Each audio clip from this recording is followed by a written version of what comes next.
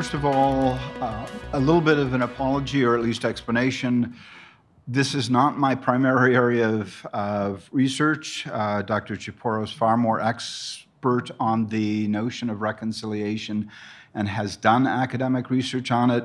I actually sort of do it on the other side. I started my interest in South Africa. My first book was on Soviet ties to African revolutionary movements and the relationship between what we called national liberation movements in the Soviet Union and how they were supported by the US, the Soviet Union, and how they went back and forth.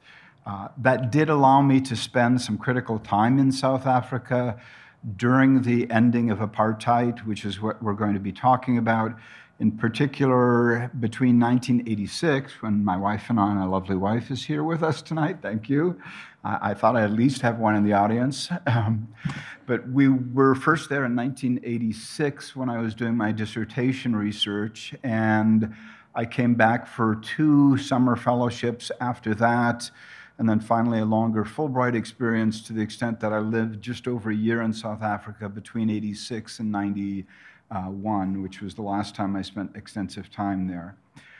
During that time, I was fortunate to get a little bit involved. I did write, one of the articles I did was on the possibilities of international role on the peacemaking process in South Africa.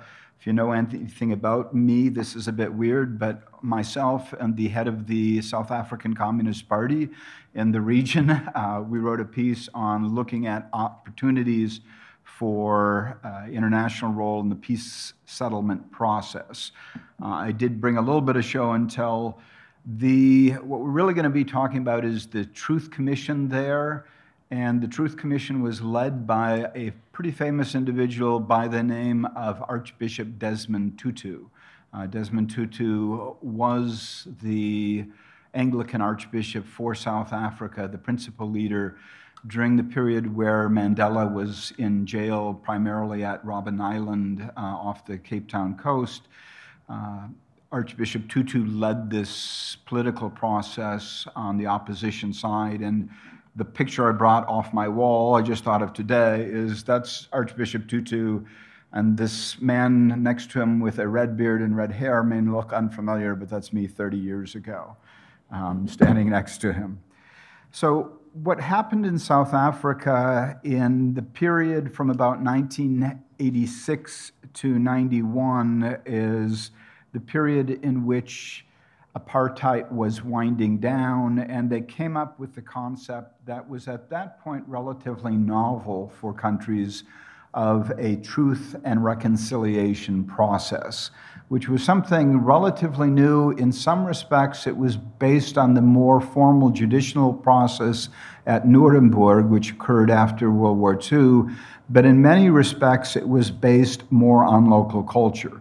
Before I explain the Truth and Reconciliation Committee, I need to say a little bit about apartheid, because most people don't know anymore what it was really like. For us, it was very strange. First of all, South Africa first became a colony in the 1600s. Formally in 1652, it became a Dutch colony. Then the British took it over in 1910, and then it became independent. The British took it over in 1910, and then independence shortly followed.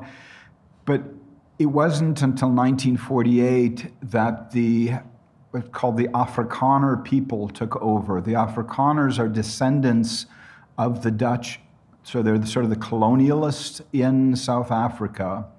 South Africa, ironically, is a very racially diverse place.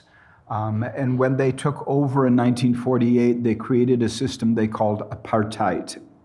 Apartheid is literally the Afrikaans word for segregation or separation. What they tried to do was 2 forms of apartheid. One was called petite or small apartheid, which was not small in its scale, but was small in the separation between them. So when we lived in a city in South Africa, whether it was Johannesburg or we spent a lot of time in Grahamstown, there was a white area, then there was a black area, and then there was a colored area, and each of them had their own facilities, their own church, their own schools, When we first arrived, they had just gotten rid of separate facilities for restrooms, but there were still like water fountains marked black and white in some buildings and some facilities. That was petty apartheid, where you couldn't live in the same neighborhood. It was a formal system of separation, segregation, and it was not separate but equal, it was separate and unequal, very much so. I mean, you could tell when you passed out of the white area into the black area, into the colored area, each of them had separate practices or culture. I remember when we first arrived for our Fulbright year in Grahamstown, we attended the white church for a week or two, and they were talking about issues that we talk about here, the Latin Mass, how important it was, etc. They weren't talking about the racial divide. We then went to the black church. They were speaking primarily Xhosa. We didn't understand much of what was going on, and we ended up at the colored church, was the one that sort of worked for us. But again, 3 Catholic churches in one city, each of them associated with one of the 3 different racial groups. Grand apartheid, which is what people think of more when they hear apartheid, is what they tried to do is enforce segregation by creating separate countries for what are called the Bantu peoples. Those are ones who are not of mixed race, not white, not colored, and have different ethnic communities. They actually created 10 of these. 4 of them became legally, according to the South Africans, separate countries. The other 6 never made it to that process, but that was the end goal. Doesn't sound so bad in theory, except for the fact that they took about 13% of the land and assigned it to 85% of the people. The land they took was very careful. When you look at what were called homelands, these Bantustans where the Bantu people would live, they were separated dots. That was to make sure they didn't include any of the diamond mines or the gold mines in the Bantustans, that they didn't get any of the wealthy territory, and even nice farmland was excluded. So the whites, which were about 15% of the population, got most of the land and all of the really good land. So racial injustice was something quite severe. It's not comparable to the problems we have here. It's very similar in some respects to our early experiences with Native American Indian reservations. In fact, some of the literature on Bantustans was related to it. So in essence, they're dealing with a 300-year-ish history of racial injustice that was getting much worse in the last 40 or 50 years. Laws were getting worse, persecution was getting worse, the military violence between the black political organizations and the white government was getting very brutal, thousands of casualties, hundreds on a regular basis in the conflict. So that's what they were trying to overcome. The commission was actually created shortly after the transitional government was put in place. It had 4 primary goals, and the first was national unity and reconciliation.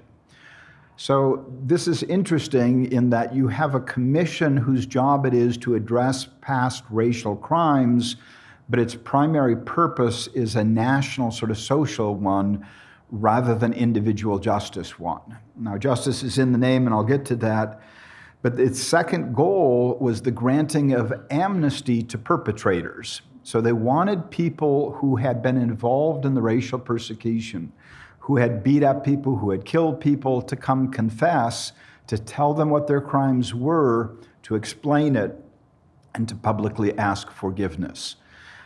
So that was the second goal of it. The third was the restoration of dignity for the victims. They wanted the victims to feel empowered, the victims to feel understood by their perpetrators coming forward and confessing the crime.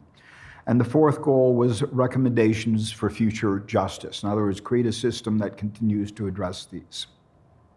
So Tutu and 16 others were put in charge. I think 5 or 6 of them were actually ministers. So the very notion of sort of religious reconciliation with confession, amends being made, is very much a sacramental notion as the South Africans perceived it and constructed this. In fact, many refer to that. The scope of it was to deal with violations that had occurred after 1960, but before 1994. And in particular, it was to focus on, by the way, I did get COVID tested yesterday. I do have a cold. I will wear a mask when I'm not speaking, just to put that out there. It dealt with gross violations, which included abductions, killings, and torture, were the primary things that it was supposed to be focused on. And again, it's official. It officially said, we will deal with these violations, whether they occurred by the government, by the opposition organizations, or by random individuals not affiliated with either. So this is a very big project in terms of scope. It, again, seems odd that it's focused on the community. There is a Xhosa and Zulu word Ubuntu, which is used in a number of Southern African peoples. Ubuntu basically means humanness, or a notion of humanness that is invested in the community. And there's a quote from Tutu where he says, Ubuntu means I am human because I acknowledge you as human. And if I erode your humanity, I am simultaneously eroding my humanity. It's this notion that I can't have individual human dignity while depriving someone else of it. So it's very helpful that this is part of the culture in which the majority population is living that gives, I would argue, some of the voice to this. So again, 80-some% of the population is Bantu, 5 to 7%. The Bantu population is subdivided into various ethnic categories. Xhosa, Zulu are the two biggest groups, but there's Venda, Ciskei, Transkei, etc. Then there's the white and the colored population. In total, the process, there were 19,050 victims who came forward to testify. Another 2,975 who in the process were identified and started either shared their stories or someone brought up their names and spoke on their behalf. There were also 7,000 individuals who self-identified as perpetrators, that they had been involved in some sort of racial crime, primarily killings, torture, or abductions. And in order to receive amnesty, what was entailed is that they were supposed to, I've got about 5 more minutes. Oh, you have plenty of time. What they were supposed to do is come forward, tell their story, confess what they had done, again, confess, reconciliation, and in exchange, they would be granted amnesty if they felt that it was severe or that it was sincere. And in exchange for this, the victims could then be granted a form of compensation by the commission itself. So the perpetrators were supposed to do things, but it was supposed to begin with confession, begin with any acts they were routinely asked, have you done anything since then to try and make up for this? What do you plan to do in your life to try and make up for this? So it's a really kind of odd mix from a Western perspective between what we would think is sacramental and confers in the confessional and what is public and is separate and judicial here in the United States. So it's that sort of mingling that I think makes it really unique as compared to Nuremberg, which was a very fairly formal trial system. So what are the results of this? The results are very mixed. I'll give you my opinion at the end. A lot of families thought that there was relatively little reconciliation that occurred, that the bridge between the black community and white community, and the colored community often gets put aside in all of this, was not really mended, that they didn't fully build the bridge in it. But their argument is that racial animosity did not end. But in many ways, I think their expectations of racial justice were unrealistic, that it could come so quickly. Some of them were looking for immediate, very significant economic recompense. What they were receiving, the maximum amount given by the commission was $3,500 for 6 years, which is a total of $21,000. which you could actually buy a house in South Africa for that amount of money, so it was significant, but it's not necessarily life-changing that the commission is awarded. Some very prominent perpetrators came forward. F.W. de Klerk, the last president of white South Africa, came forward. He gave his testimony, he confessed, he offered an apology, he asked for forgiveness. It went very well.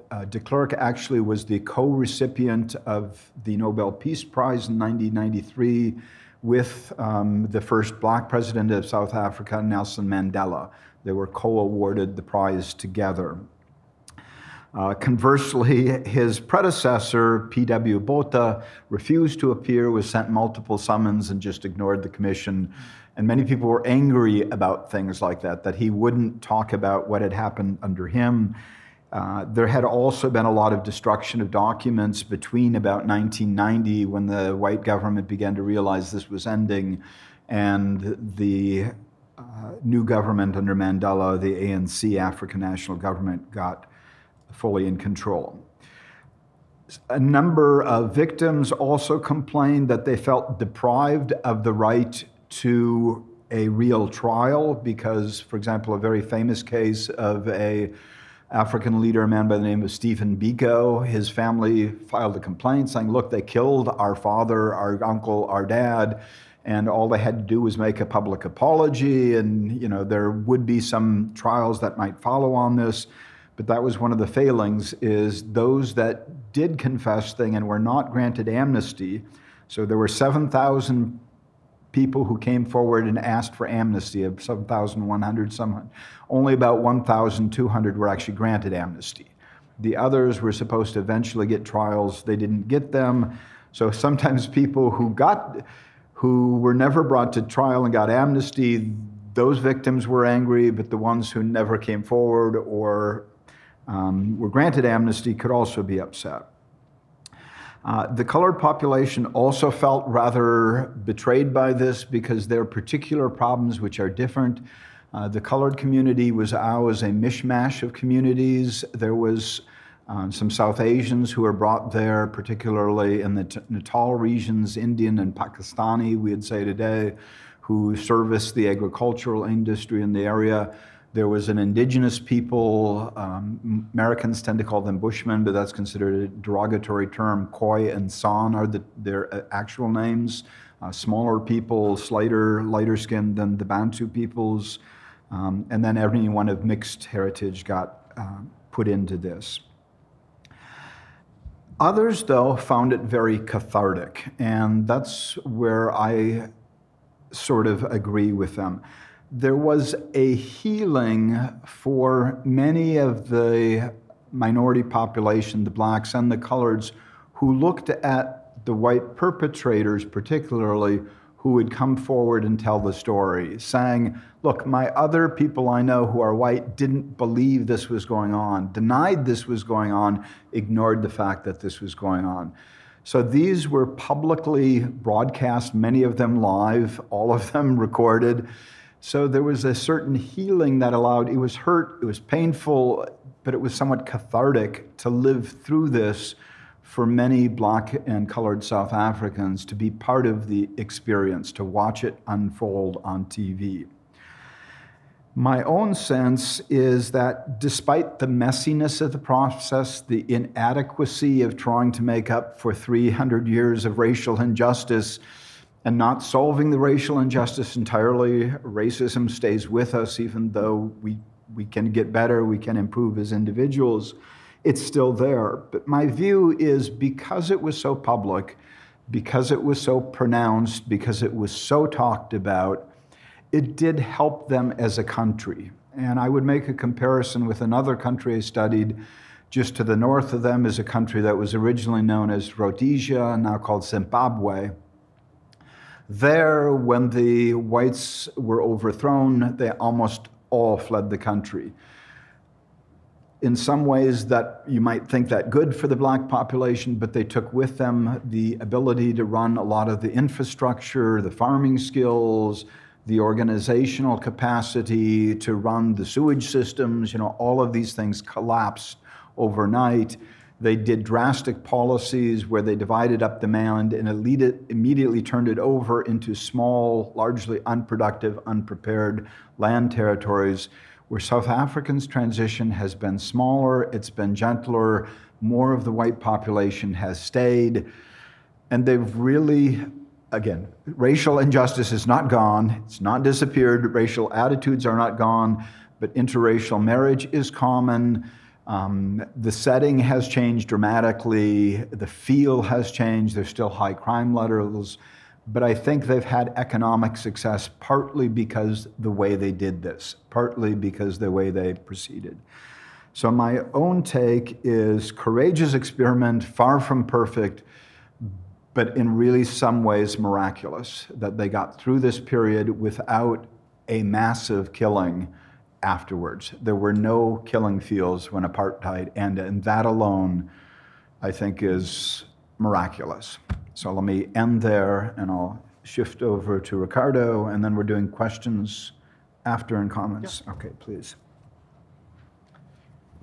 Thank you, Dr. Kempton, for sharing with us such experience. Well, the experience that I'm about to share is based in my own participation in the Colombian armed conflict as a citizen, you could say like a witness of what was growing up while the violence was going around my home, my country. And yes, I actually belong, I took part of the Colombian army, just did my military service, a 1 year thing that led me not to decide to continue with my service within the army, but rather to change my perspective. And long story short, I ended up in social work. So, which is to me like a different kind of service. So the perspective that I am offering here comes both from my position as a Colombian and also, I wouldn't say diametrically, a totally different contrast from Dr. Kempton's approach, but more into the impacts of what came to be a transitional justice system or a transitional justice process for people in Colombia. This was part of my recent doctoral research, which was the actual title of it was, "We Did So Many Things Wrong: An Approach to Truth-Seeking and the Sense of Responsibility in the Confessions of Former Low-Ranking Members of the Paramilitary in Colombia." So I will explain it later in regards to the context in Colombia, but the paramilitary forces in Colombia are illegal, and they are under a condition of working outside the law, doing the dirty work of the government. That's pretty much like they are described. They do what the army as an official body cannot execute, cannot do, because, well, the army as an official body, once again, is under the scope of human rights commissions and justice commissions. So the paramilitary are considered to do these things that fall outside of the capacity of the army. And the consequences of it had been rather devastating for victims and for the country as a whole. Now, something else that I would like to mention about the title of my research, "We Did So Many Things Wrong." This is the translation from the original in Spanish, "Hicimos muchas cosas mal." But what called my attention when I listened to this expression, and I got it from a legal confession from a former perpetrator, was the order of the words. "We did so many things wrong," in contrast with an ethical position of acknowledging we did so many wrong things. So that brought to me a sense of, okay, what is the type of responsibility that you are actually assuming when you are doing your confession in a legal scenario? So pretty quick, what I'm proposed, the order of the presentation that I propose here, like what was the question that animated my research, a bit of a context of the armed conflict and the paramilitary violence in Colombia, my key findings in regards to my research question, and future directions for approaching the study on perpetrators and for social work practice in particular, because, well, that's my field. So the question that animated my research was, how do lower-ranking former perpetrators of paramilitary violence in Colombia contribute with their confessions to the legal truth-seeking process of transitional justice? Lower-ranking. One of my findings findings while looking at literature on perpetrators of mass atrocities and human rights abuses is that the spotlight is usually on the higher ranking members, on those intellectual authors of violence, of those who gave the order to execute violence, but there is not that much about people who actually executed the violence because they were the ones who received the order. Those who actually perpetrated the violence, there is not that much in the literature except for a few cases, and especially in social work. If you are not familiar with the field of social workers are widely involved in the provision of services for the reparation of victims, for assistance of people in need. They are heavily involved in providing with services for perpetrators of mass atrocities to reintegrate into society, the so-called social reintegration, but social workers do not sit down to write about it. So looking into this gap, I aim to make a sort of a contribution from the social work field to the study and the understanding of perpetrators. That's why my research question focused on these lower ranking perpetrators of violence, of paramilitary violence. Just to provide a bit of a the geography of what I am talking about, I am rather surprised by the number of college students who ask me where in Europe or in Asia Colombia is located. Yeah, and we're still talking about college students, college-educated people. So no, actually Colombia, well, South America. And the case study, or the case that I focused on was in this southern region of Colombia that is known as Putumayo. The reason why I focus in this area is because it is rather away from the central government. Colombia, different to the United States, has a centralist model of government, which means we do not have separated states. All decisions, state decisions and domestic decisions are taken from the central government in the actual center of the country. And this area, because it is located in the border with both Ecuador and Peru, is rather away from this center of economic and political power.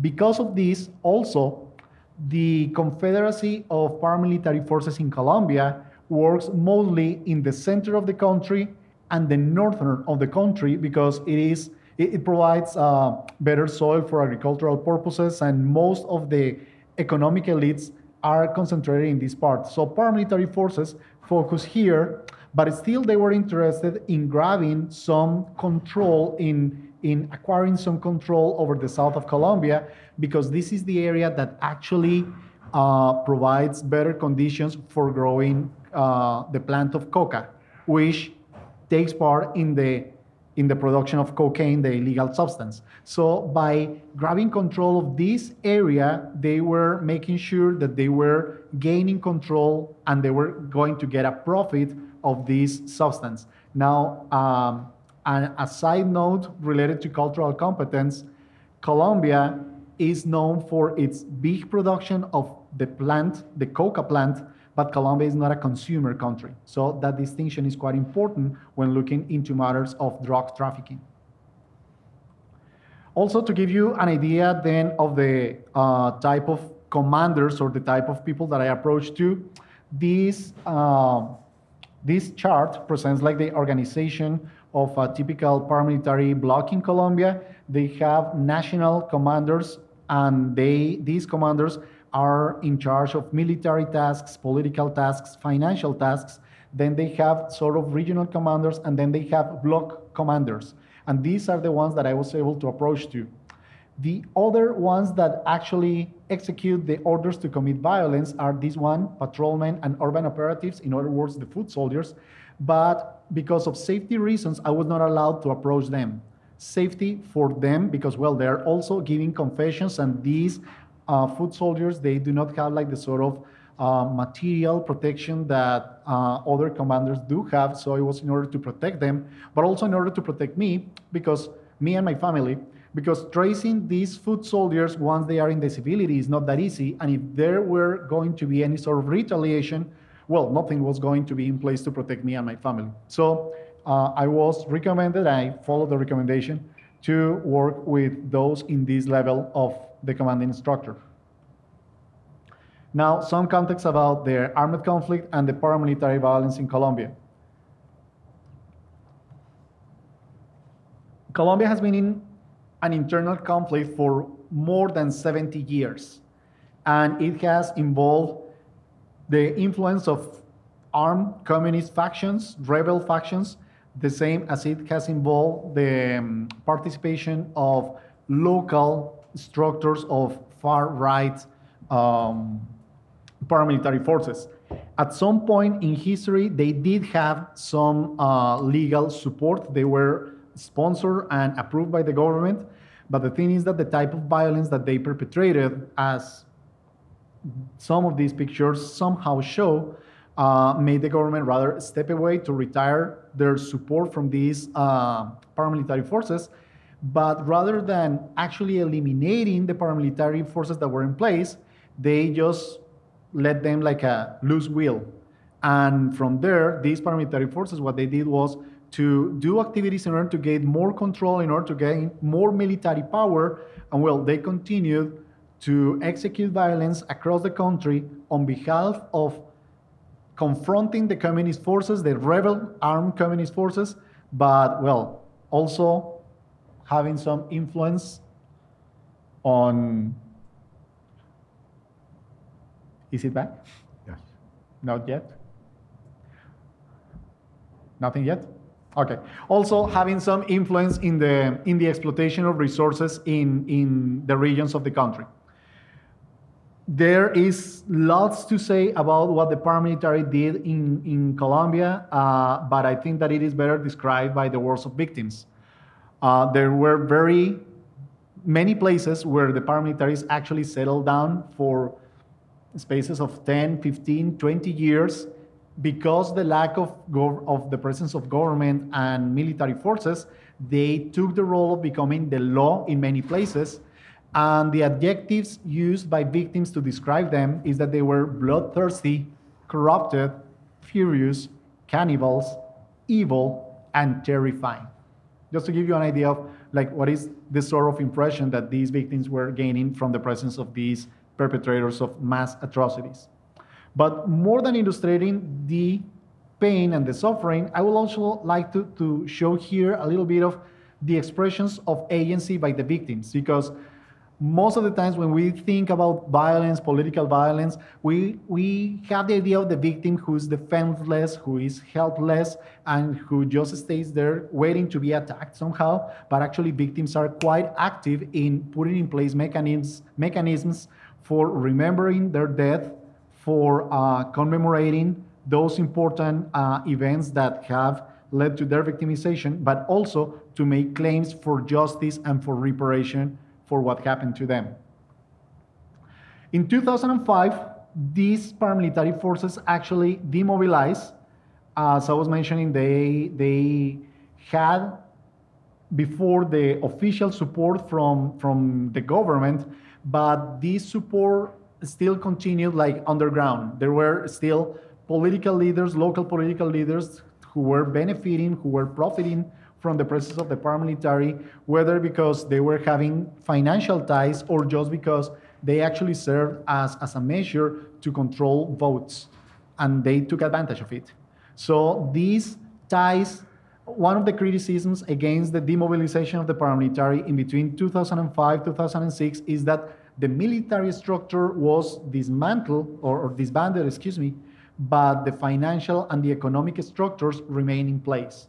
And that has led to the emergence of new expressions of paramilitary violence. It is not anymore this big paramilitary confederacy that used to be known as United Self-Defense Forces of Colombia, but now paramilitary violence is rather like disseminated in smaller cells.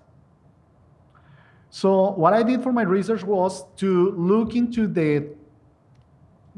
video recordings of 4 low-ranking paramilitary commanders to examine and to interpret the confessions that they were doing and to extract from there some ideas of how they were elaborating some sense of responsibility. And after doing this, I had the opportunity to sit down and actually interview these paramilitary commanders, to sit down and to have a conversation with these perpetrators of mass atrocities. And this contrast between what they had confessed in the legal scenario, because the model in Colombia didn't place that much emphasis on reconciliation as it put it on truth in exchange for a top sentence of 8 years in jail. So after following these confessions and these confessional narratives and having these interviews, these are the conclusions that I came up with.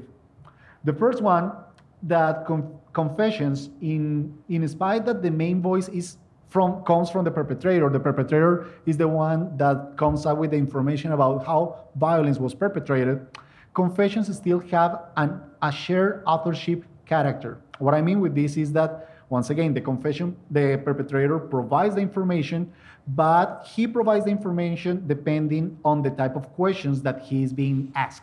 So if the prosecutor comes up with a particular question about this topic, the confession is going to focus on that topic and not on another.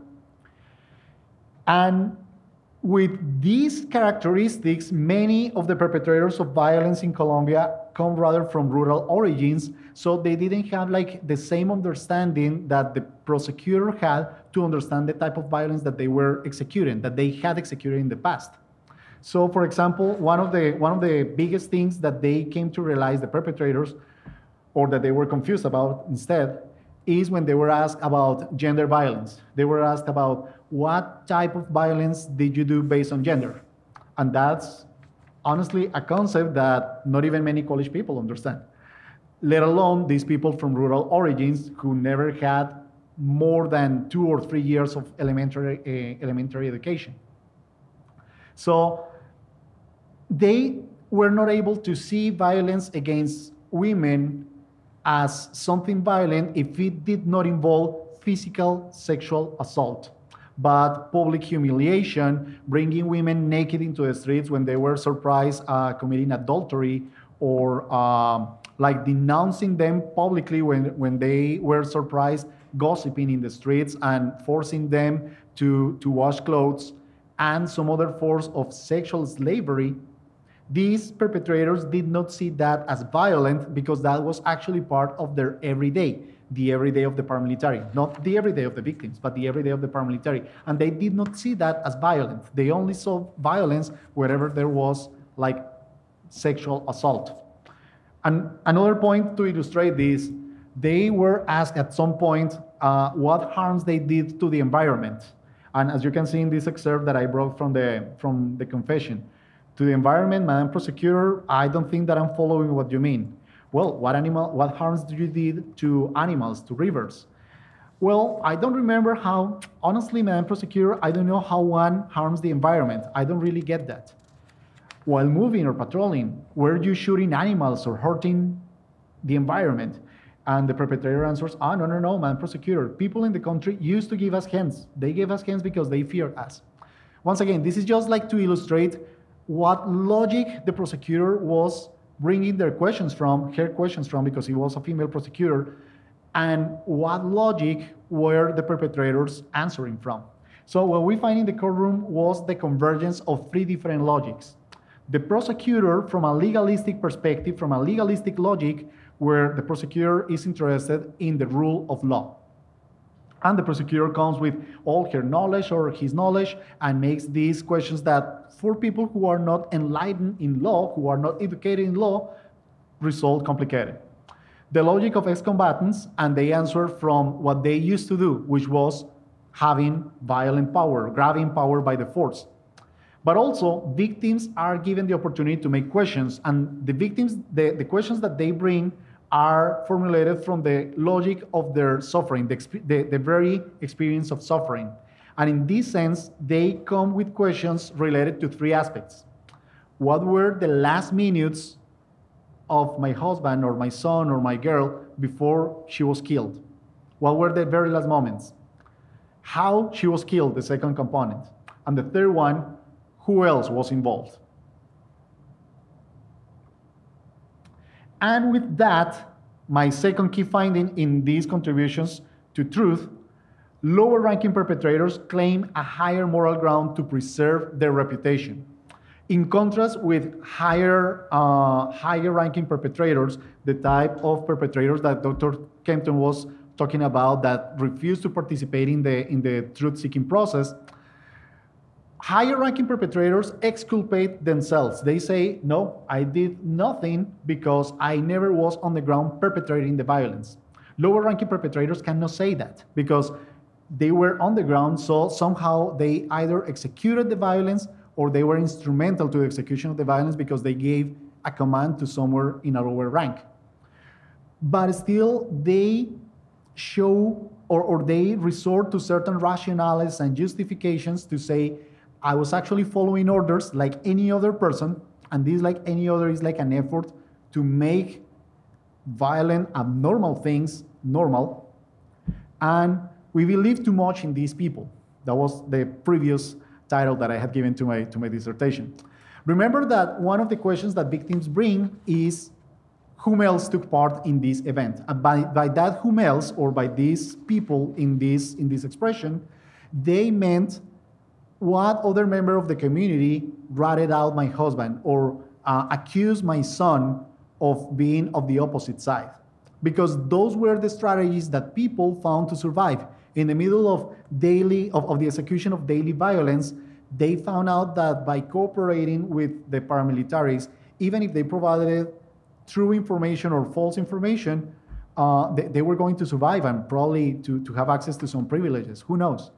So this question about whom else took part in the perpetration of this crime, they were asking about other members in the community. And the paramilitary took advantage of these sort of questions to say, you know what, the violence that we committed was because you asked us to commit that violence. We killed this person because you asked us to kill this person, not because we wanted. And with that comes my third key finding here. If I find the appropriate slide before I run out of time. Perpetrators still exercise their former power in the courtroom. The justice process and the courtroom is expected to be like an empowering moment for victims, and actually giving victims the opportunity to make their own questions is expected to become like a sort of repairing moment, some sort of restoration of the dignity that was grabbed away from them by force and by violence. But these sort of responses that the paramilitary bring end up placing the responsibility back on victims themselves. So in the end, the courtroom is unable to delegitimize this violent paramilitary ideology. And for that purpose, if you allow me 2 more minutes beyond the time that I had, I would like to share the contrast between these two excerpts. This one, the first one in the slide, is from 2010 during a confession. This perpetrator says, I want to make something clear, Madam Prosecutor, that these incursions, these violent operatives that we made these violent operatives were made in response to the calls made by the mayors of all those towns. Oh, sorry. They had requested us to come and to work right where they were. 7 years later, in 2017, when I come to interview this same perpetrator, when I come to the region, Lower Putumayo, people know me better than the mayor himself. People knew us, and they either loved us or saw us as a necessary evil. But many have even thanked me for the time that I was there. For many of them, we were rather a problem, of course. I mean, how they could love us if we killed someone from their family. But it was a very safe town. You could walk around without getting in trouble. Really, we were a necessary evil. So the purpose of justice, the purpose of reparation, and the purpose of social repair for the victims and for the Colombian society itself is not achieved. And this is actually a deficiency from the legal model of justice that was chosen in this peace-building process in Colombia. So quite short, future directions. In first place, I strongly suggest if you are social workers interested in international affairs or this sort of this type of violence, or if you are in other fields like political science, Freudian asleep there, like political science, pay attention to lower perpetrators, because higher ranking perpetrators, yes, they give us an understanding of the higher structures that organize violence, But lower-ranking perpetrators allow us to get a better idea of how the execution of violence looks like in the everyday. And that everyday is the one that harms people. And for social work practice and research, I actually bring this direction or this challenge from another author who happened to be the examiner of my dissertation, Brandon Humber, a social psychologist. And he says that we need to evaluate the aftermath of transitional justice, the aftermath, like what are the effects of these peace-building processes, like the TRC, the Truth and Reconciliation Commission in South Africa, or this Justice and Peace Law, as it is known, the process in Colombia. We need to learn about the aftermath. And social workers in particular have like a very good position on that to answer to that challenge, because social workers, as I mentioned at the very beginning, are the ones in place providing the services, assisting former perpetrators, helping former perpetrators and victims with efforts for reconciliation and for social reintegration. So once again, this is a field that might be appealing for social work research and purposes.